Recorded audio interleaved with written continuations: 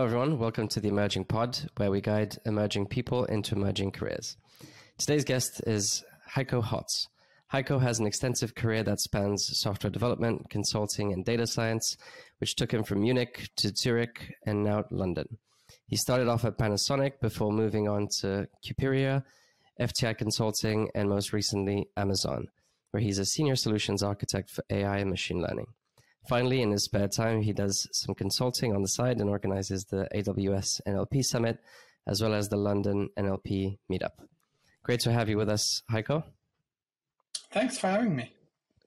Thank you for joining. So let's kind of dig straight into it. So you went to the University of Munich and you chose to study physics and computer science. That's right. What inspired that choice? What made you do that? It's a good question, actually. I actually started with computer science as a major because I already knew how to program when I went to university. I started programming when I was around 14 or 15. So for me, the logical choice was to go to university and study computer science. And then I found it really dull, to be honest. Well, not dull is not the right word, but it just wasn't what I expected. It was a lot of more math than I expected. I was like, oh, I'm going to go to computer science classes and I'm going to learn how to be a really good programmer. And, in retrospect, if I understand why I need to learn mathematics to be a really good programmer, but that wasn't exactly what I was looking for. And I had physics as a minor, and I found those classes much more interesting. So I was like, after a year, I was like, why don't I just reverse that? So I studied physics as a major, theoretical physics, and computational physics, and I had computer science still as a minor. And that was a perfect combination for me, because in computational physics, you need to have a little bit more of a hacker mindset. And by hacker, I don't mean like a nefarious person who hacks into systems, but more like you don't need to know the math really behind the programming that you do. You just need to get something up and working. And that was more the style. So to this day, I wouldn't say I'm a good programmer because I'm not really interested in all the math and optimization behind it, but I can, quickly stitch some stuff together and get it working. You mentioned that you've learned how to code before you actually went to university, and that's kind of a trend that we see with a lot of people. How did you learn how to code, and what languages did you use? The first language I used was BASIC. So I don't know if people even know that language anymore, but it's not a basic language; it's a language called BASIC. And it's a good way to get started, especially at a young age, because it follows, like if you start doing object-oriented programming, that's something that is not quite the way our like logic in our brain works. It's more like our logic in our brain has if then, and then if this, then jump to that. And that's what you can do with BASIC.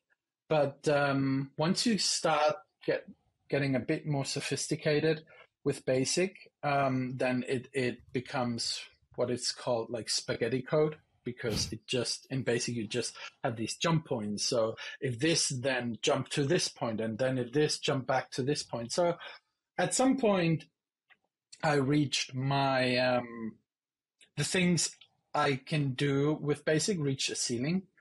So I then just asked my uncle, who introduced me to programming in the first place. I was like, is there something, out there that is better suited for more complicated programs? And he introduced me to a programming language called C.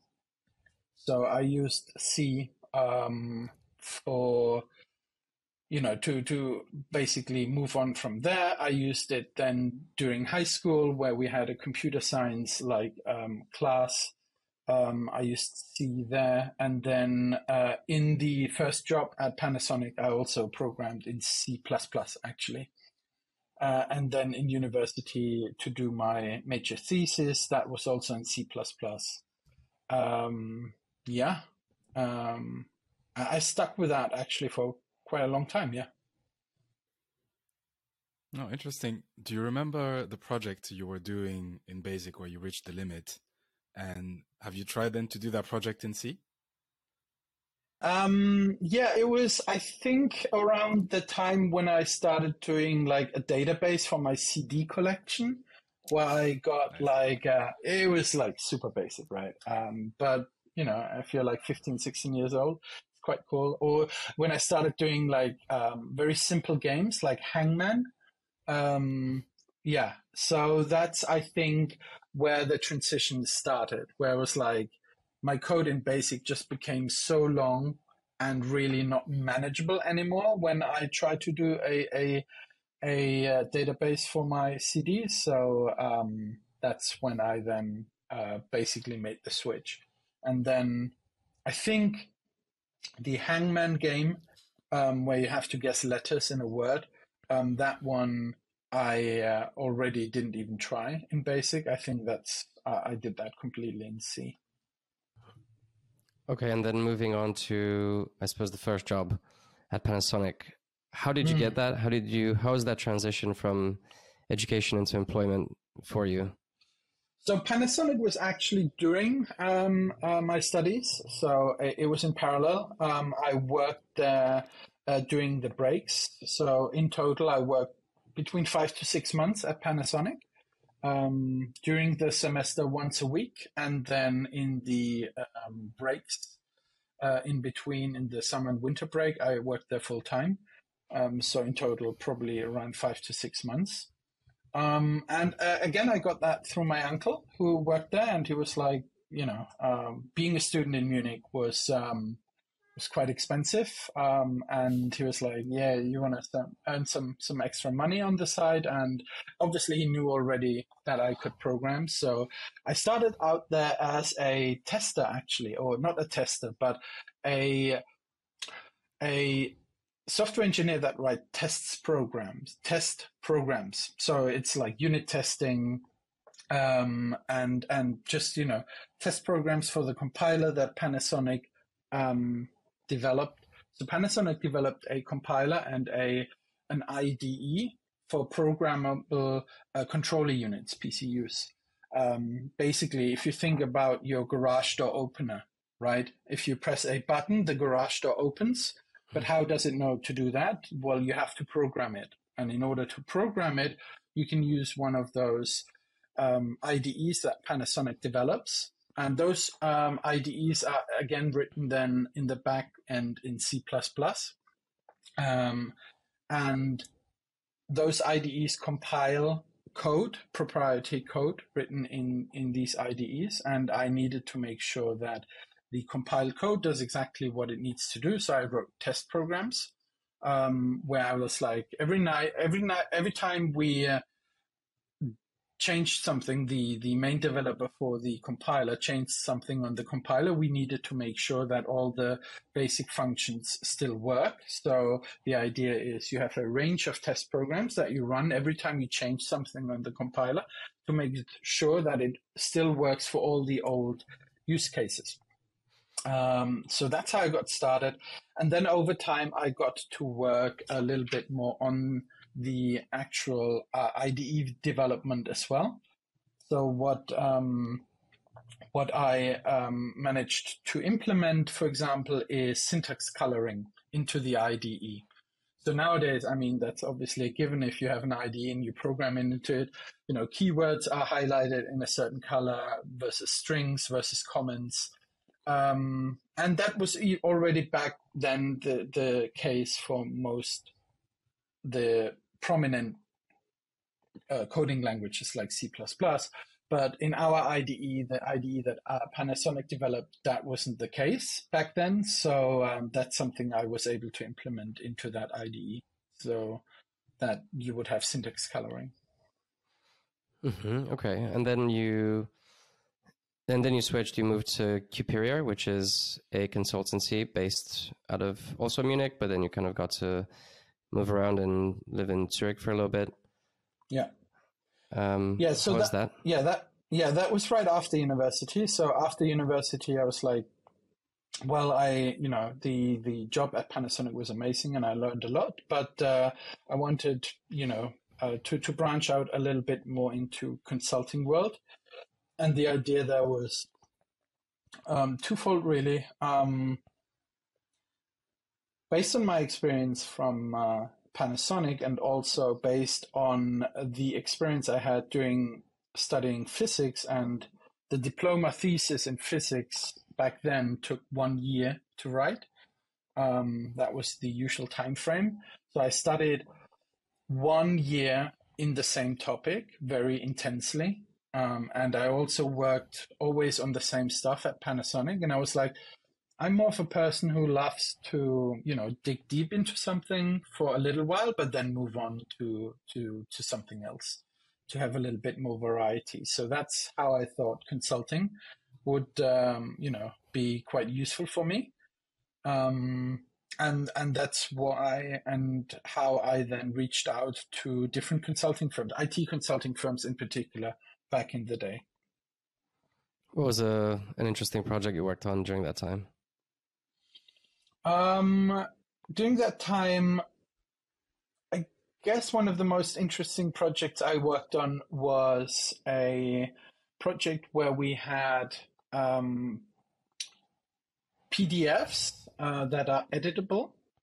So there's this public organization in Zurich, and their workflow was they would send out PDFs to citizens, and usually these PDFs would be read-only.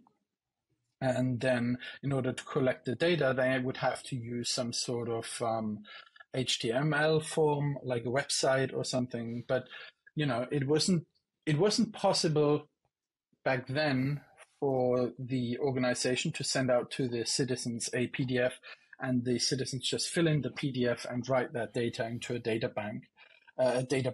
So that's a project I worked on, which I found quite interesting because it was very new technology back then.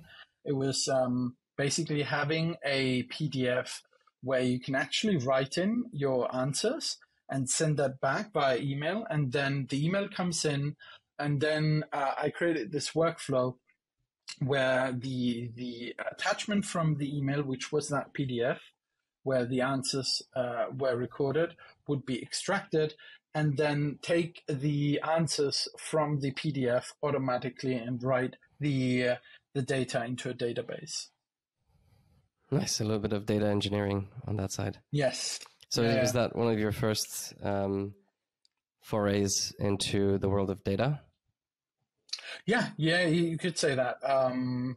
Like a lot of projects back then were actually in the database realm, because the IT consulting firm Cuperia I worked with, they were specializing in SAP, the Enterprise Resource Planning System. I don't know if you've heard of it, but basically it's a system where you basically manage all your business processes. And so a lot of the projects I worked on back then were around, how do we store data? Like what is master data and what is application data? How are they different? How do we store them differently? I learned a lot about databases and SQL back then, which I didn't have really a lot of knowledge before that job. So, and SQL is probably one of the most important languages still, I think, out there. So I was very grateful for that experience. And what made you want to move to London? So London was actually I wanted to do an MBA. So during my time, I always had something to do with technology or science. So I have a science background, obviously, with physics, and then I worked in an IT consulting firm. But as a consultant, I obviously more often than not also get in touch with the business people in the companies I worked for as a consultant. So, I'm a consultant, I'm going to my client, and usually I would have to do something with IT consulting, but sometimes we also meet the business people. And I realized I didn't have a lot of understanding of like the business aspects of the stuff we were doing. So I thought it would be a really nice complementary skill if I could rack up my business acumen. And, after researching a little bit, I thought an MBA would be a good way to do that. And how did that open up further career opportunities?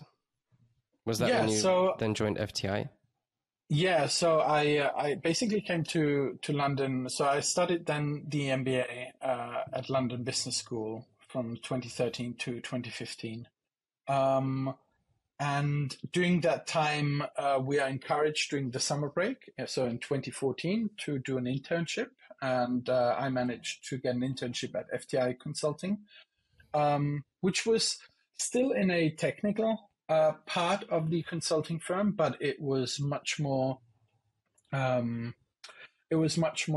business oriented as well. So the internship I did in the analytics team at FTI Consulting, and what they usually do is they look at financial fraud cases, do forensic litigation. So if you, for example, imagine, there's a financial fraud case, one party is accusing the other party of financial fraud.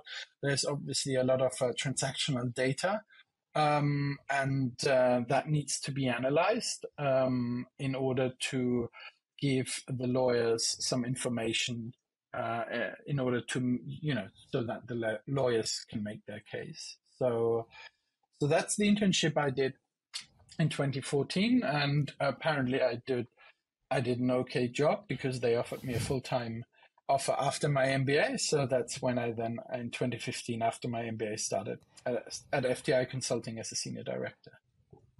That's really interesting. At that point, were you aware of the kind of growing field of data science and data science as a career in itself? And did you know that you were attracted to that? Yeah, not at the point when I started at FTI Consulting, but because now I was a little bit more removed from the database part and the data management part and more into analytics. I started obviously then seeing, analytics. If you look at it from a way that analytics is basically looking at past data and trying to get insights from what happened in the past, there is naturally another side to it, which is the looking into the future part, which is using patterns from the past in order to predict the future, which is where data science came in. So after a few months of being in the analytics team, I started realizing, there's another side to this, which is looking into the future. So I started doing like online courses. I started learning about data science, about machine learning. At that point, I also had switched my main programming language to Python, which is a little bit more modern, obviously. So that enabled me to quite easily follow these classes, these online classes that I did on machine learning and data science. Oh, interesting. And you mentioned you worked in some, you were working on financial crime. What's the most interesting project you've worked on? And I guess coming from a technical space, how did you approach, getting into the finance space and understanding it? Yeah, I mean, in the end, for me it didn't really matter. Like, it's data, right? Whether it's financial data or some sort of operational data.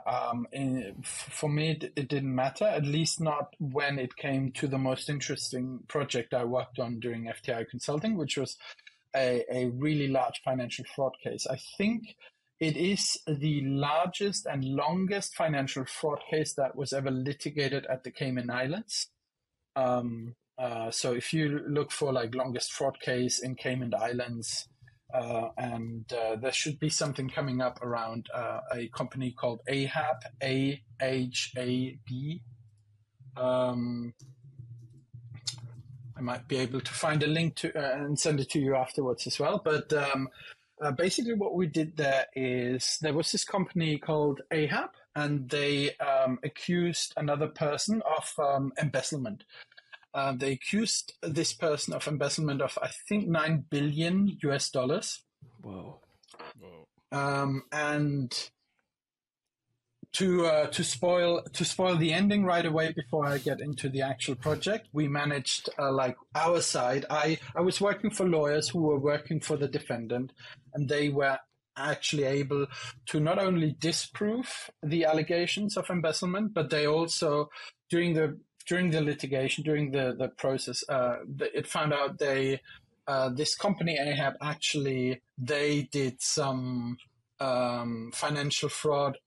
They were complicit, I have it here, in a $330 billion Ponzi scheme between the period of 1980 to 2008.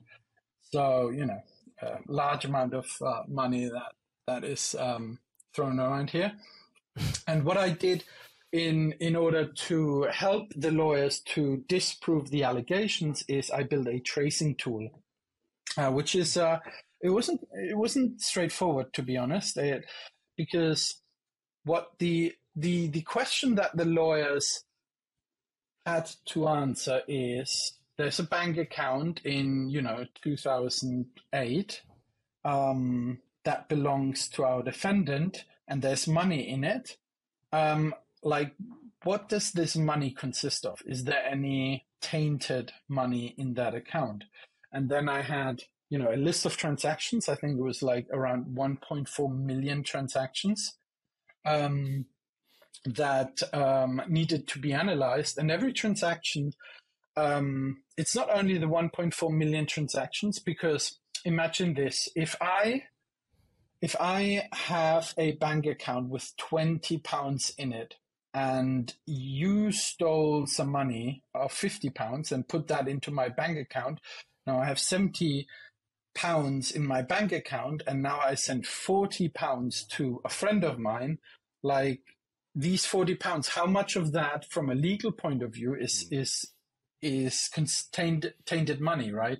I had $20 clean money in it. You gave me $50 of dirty money. I send out $40, and now I have to suddenly split this one transaction of $40 into two.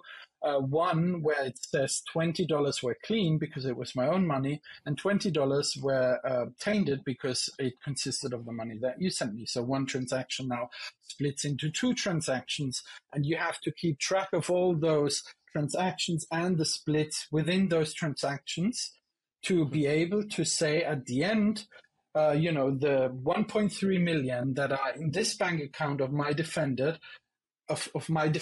it came from this bank accounts, all flowing in together, intermingling with each other. So it's a very difficult question that these lawyers have to answer. I actually found the article as well, so I'm gonna send you this one here. It's a very difficult question that these lawyers have to answer. And usually the way they used to do it is going manually through Excel sheets, and that takes months, if not years, usually. So I basically built a tool in Python, quite straightforward, that actually that automated this search, this keeping track of these splits within transactions, and being able to just type in an account number, the funds in that account, and then it would trace back all the way to the sources of that money. So the lawyers would be able to say, okay, the 1.3 million in our defendant's bank account, it came from these sources, and none of that was actually tainted money. So, our defendant is clean. Wow, that's really interesting. I can't imagine how much you've had to learn in such a short amount of time to be able to do it. But I guess go for it.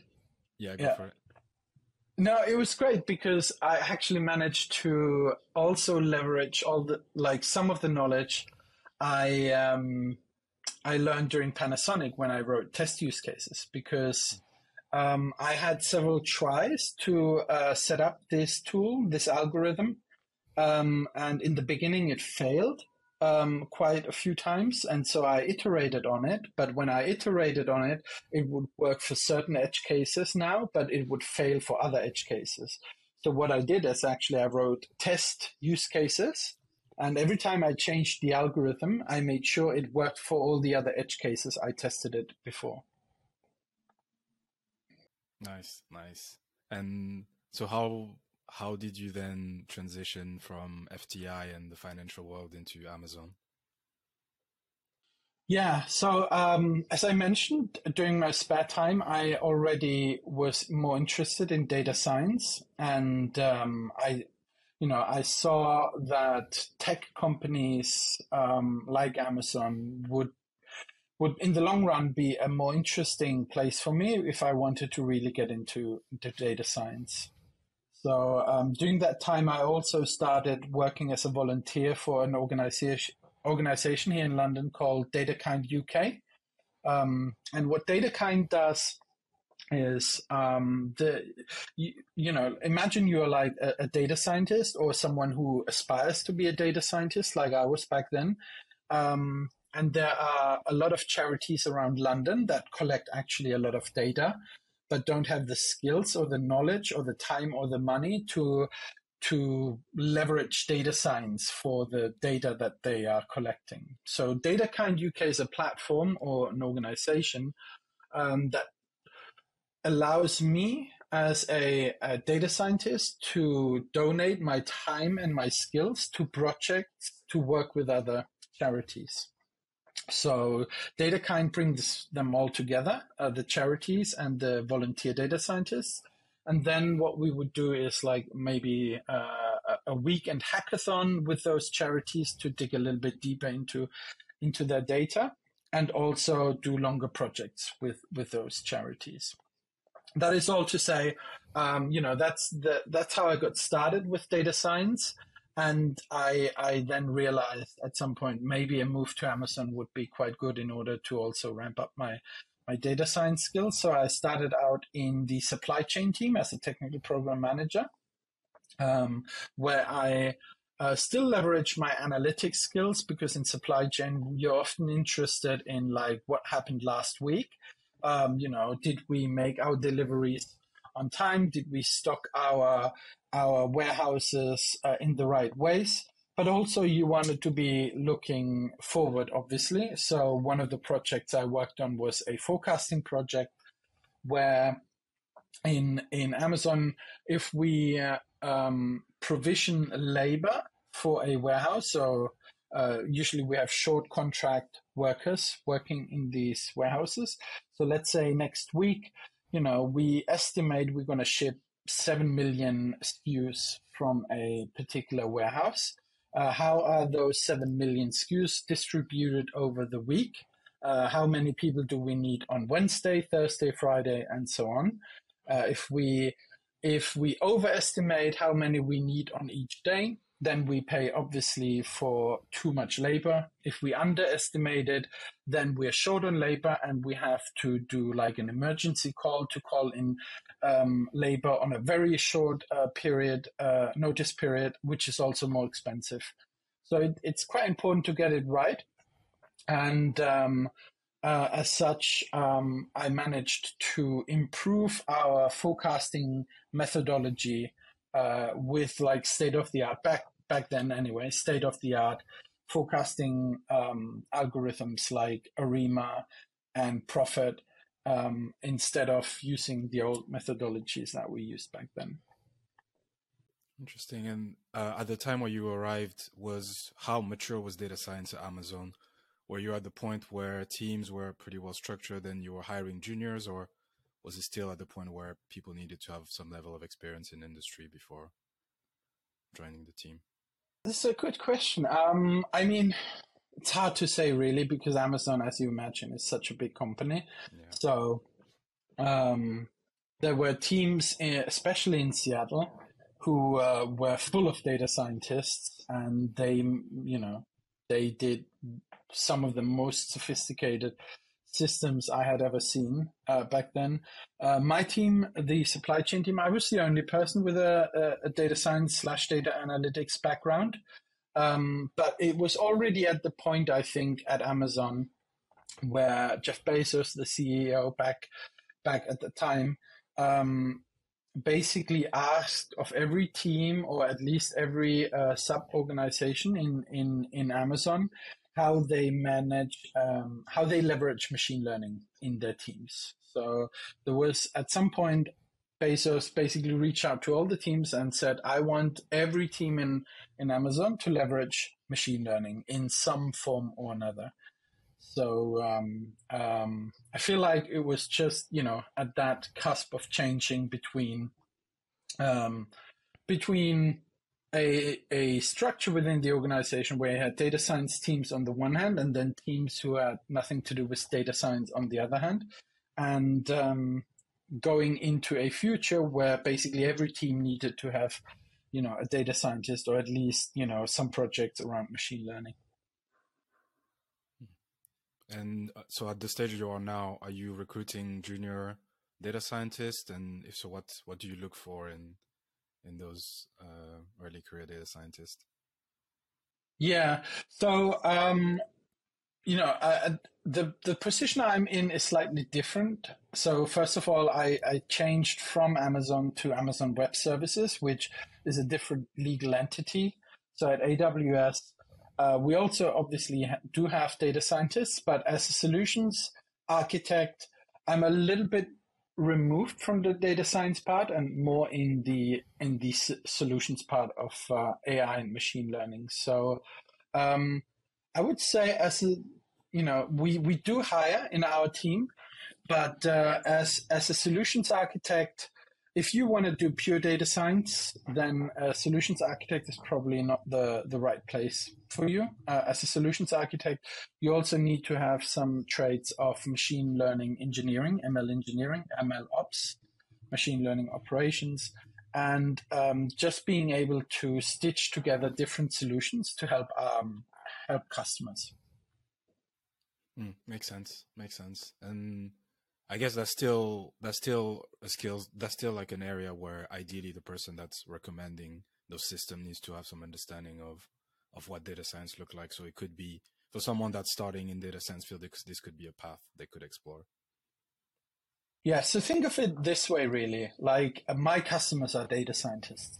So at AWS, we have a machine learning platform which is used by our customers and usually by the data science teams of our customers. So it's very good for me to know the in and outs of data science, like what are their needs. But my job is really for them to be successful on our machine learning platform. So I need to anticipate and listen to our customers. What are their needs? How can data scientists nowadays, for example, leverage something like large language models or stable diffusion like AI art generation? I know that data scientists want to do that, but how can they do that on our platform? And how can do that efficiently and effectively on our platform? So that's basically the role I'm filling, is trying to, point out best practices on how to leverage our platform and create demos so that customers can see how it can be done and follow my examples. Interesting. And actually that's a perfect transition in terms of talking about large language models. It might be a bit of a very broad question, but from your perspective, can you just briefly describe what are large language models and how do you think they will change the nature of work? Yeah, so a phrase I like to use always is large language models are like auto text generation on steroids. So, or like what? No, it's not auto text generation. Autocomplete. Autocomplete is what it's called, right? On your phone, if you type something in, it tries to complete or predict the next word. So that's basically what large language models really are. So, to back up a little, a large language model is a neural network. So that means it leverages the technology of deep learning. And it's been just, the two things that stand out with large language models compared to other neural networks is they're huge, state-of-the-art large language models like GPT-3, they have usually around hundreds of billions of parameters. And they've been trained on a very large data set. That's the second differentiating factor. So basically think of a large language model as a really clever neural network that's been trained on all the text on the internet. I mean, technically that's not quite true, but, in order to, very, very simply put it, it's been trained on all the languages on all the internet. So it basically has a very good understanding of language, but at its core, it's still only a next word prediction neural network. So it tries to predict the next word, and that's how it generates these sentences and paragraphs. But it's just so much better than your autocomplete on your phone. Ultimately, it is a statistical function, right? It just predicts what's going to be typed next based on what's been previously typed. It doesn't really have a semantic understanding of what it's actually saying, which is one of the reasons why it's such a confident bullshitter in many instances. Yes. And you need to know that in order to make use of it, right? So I see on Twitter and, social media platforms, I see all these cases where people say like, oh, GPT-3, it's just a hoax. You can't really use it because it predicts, it tells me to, I don't know, 2 + 2 is 5, or like, if I ask it what did I see recently? Tell me the benefits about eating broken glass or something like that. And I'm like, yeah. I mean, it's very easy to fool these tools, but then just don't use it as medical advice, right? Use it in a way that they are built for. It's like eating a soup with a knife. I feel like sometimes people are like, oh, it doesn't work. The knife doesn't work. So, I can't eat my soup with it. Like, it's useless. No, it's not useless. If you use it for the right tasks, it's very useful. These models, large language models like ChatGPT, GPT-3, they're very useful if you want to get started with, let's say you're a writer. Oftentimes I write blog posts on LinkedIn, and I'm like, I have some bullet points in mind that I want to highlight in my paragraph, but sometimes I get writer's block, and then I just try out ChatGPT, and it gives me some ideas on how I can get started with my actual writing. Another example is these language models do very well with code, and it's almost like, so I did this with ChatGPT recently. I actually published an article on Towards Data Science about it, where I used ChatGPT to write a complete application on AWS. And it's like having a junior developer by your side at all times. Sometimes what ChatGPT produces is not quite correct, but that also happens sometimes with junior developers, right? So I can ask ChatGPT to do something, but I should not expect it to be automated because there can be mistakes in its answers. But usually the answers are very, very useful, and I only needed to change 1 or 2 things in the code that it generated. Which I would sometimes have to do as a senior developer as well, right? If I have a junior developer, they send something via email. I'm like, really good. There was 1, 2 mistakes in there. I fixed it. And now we can deploy the application. Exactly like that. So all this is to say, find the use cases where these language models are really useful for, and don't think about it too much in terms of like, oh, how can I make this large language model fail? It's very easy if you want to try to make it fail, but again, I'm coming back to this analogy: eating your soup with a knife. I think one of the things that people don't realize is the exponential growth potential of these models, and the fact that ChatGPT has been released out in the public. So all of this is training material for it. So it's learning and improving as we go along. Do you have any insights on GPT-4? and what kind of improvements can we expect, and to what extent can that impact how we do our work?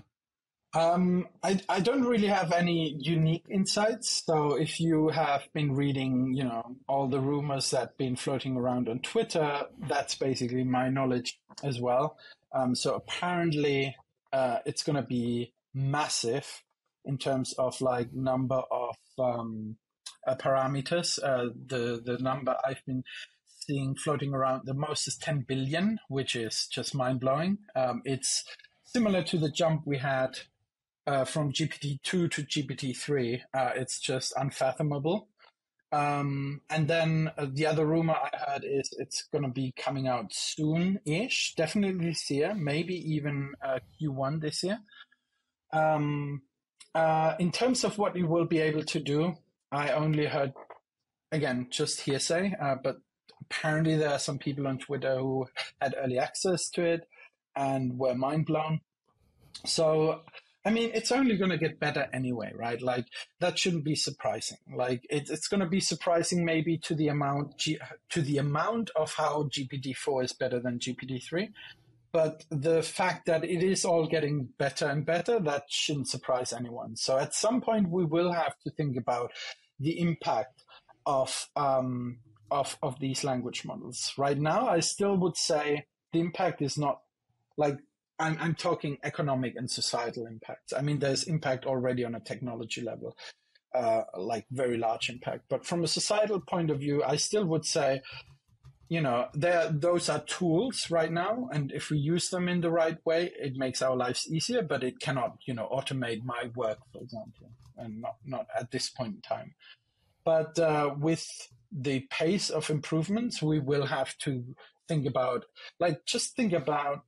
what happened in the last 2 years, and now think about what's going to be happening in the next 10 years. I mean, at some point, we will get to a point where a large language model or maybe another AI model or another architecture will be at a point where it can automate like 95% of the work I'm doing. It can, like, to give you an idea of what I'm doing, customers reach out with a problem. I try to help them. I answer emails. I create demos for them.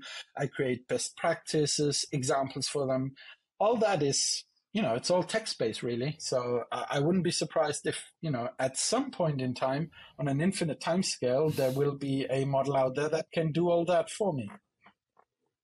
Yeah, and I think one aspect also that even just GPT-3 and GPT-4 as they will be is the fact that people can fine-tune them is something that can also be underestimated.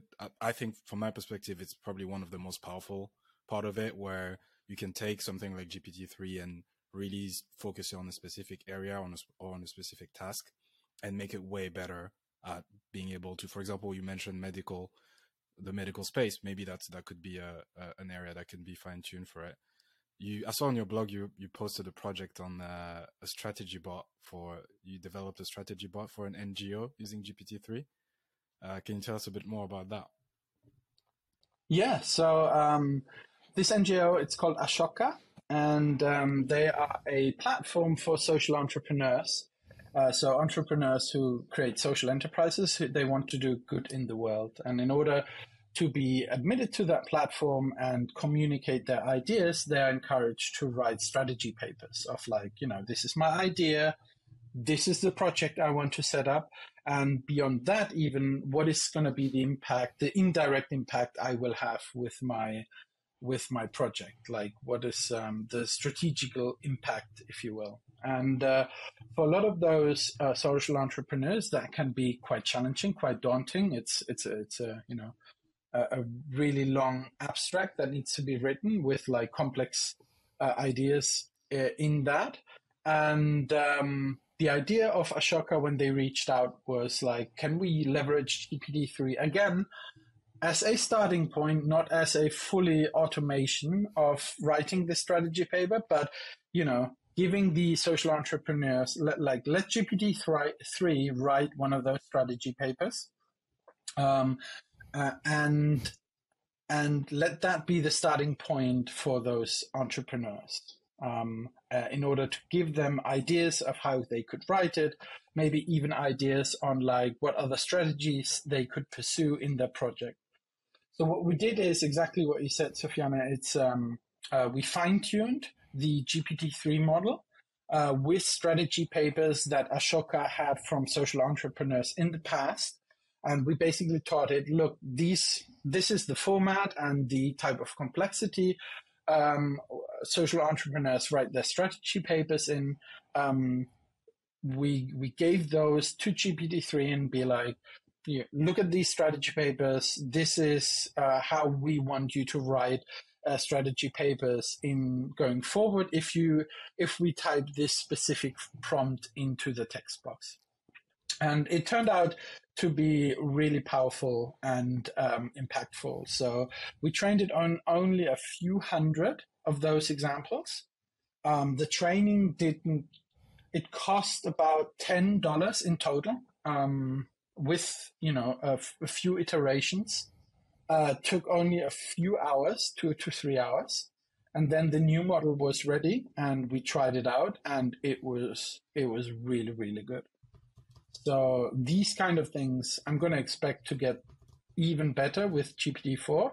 But already, I mean, Alex, you mentioned, and I agree, these models don't have any semantic understanding of like what they're writing, but it seems like that. And I think they will become even better at pretending to the end that it's, it doesn't really matter for me anyway, whether these models are sentient or not. That's not an interesting question to me. But if they are so good at pretending to understand the semantics and the meaning of what they write, does it become useful for us? And when we get to that point, and I think we're already there halfway, then, that's already something, right? 100%. 100%. And so final question is, as we see large language models and generative AI more generally increase its footprint and its usefulness, what would you recommend young people that are just transitioning into the world of work who might be learning things that could become fairly redundant in the short term? What would you recommend they do? How should they think about their transition? What should they learn? Yeah. What would that mindset be like? It's exactly that danger, Alex, that you mentioned. It's like, well, if I recommend something now and then 2 years later it turns out, oh, yeah, that's obsolete now. I guess to trying to be a little bit more meta is then learn how machines think in general and learn to live with change. I know these are like very big ideas, but and not very concrete.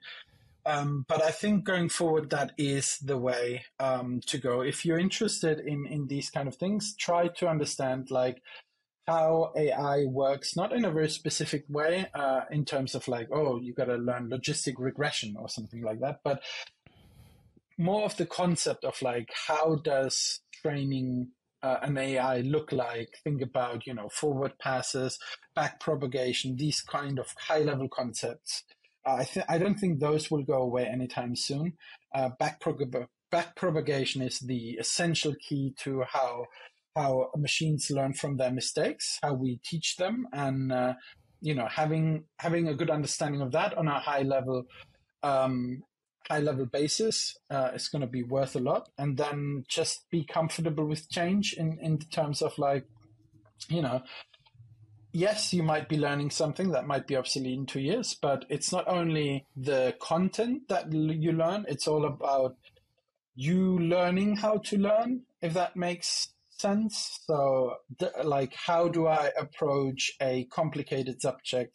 How do I dive deep into it? How do I find quickly the right GitHub repositories and resources in order to, when something new comes up, like Stable Diffusion, to learn that quickly as well. So Stable Diffusion for me was quite quick to learn because I studied large language models before that. And there are similar concepts that I could easily translate in order to learn how Stable Diffusion works.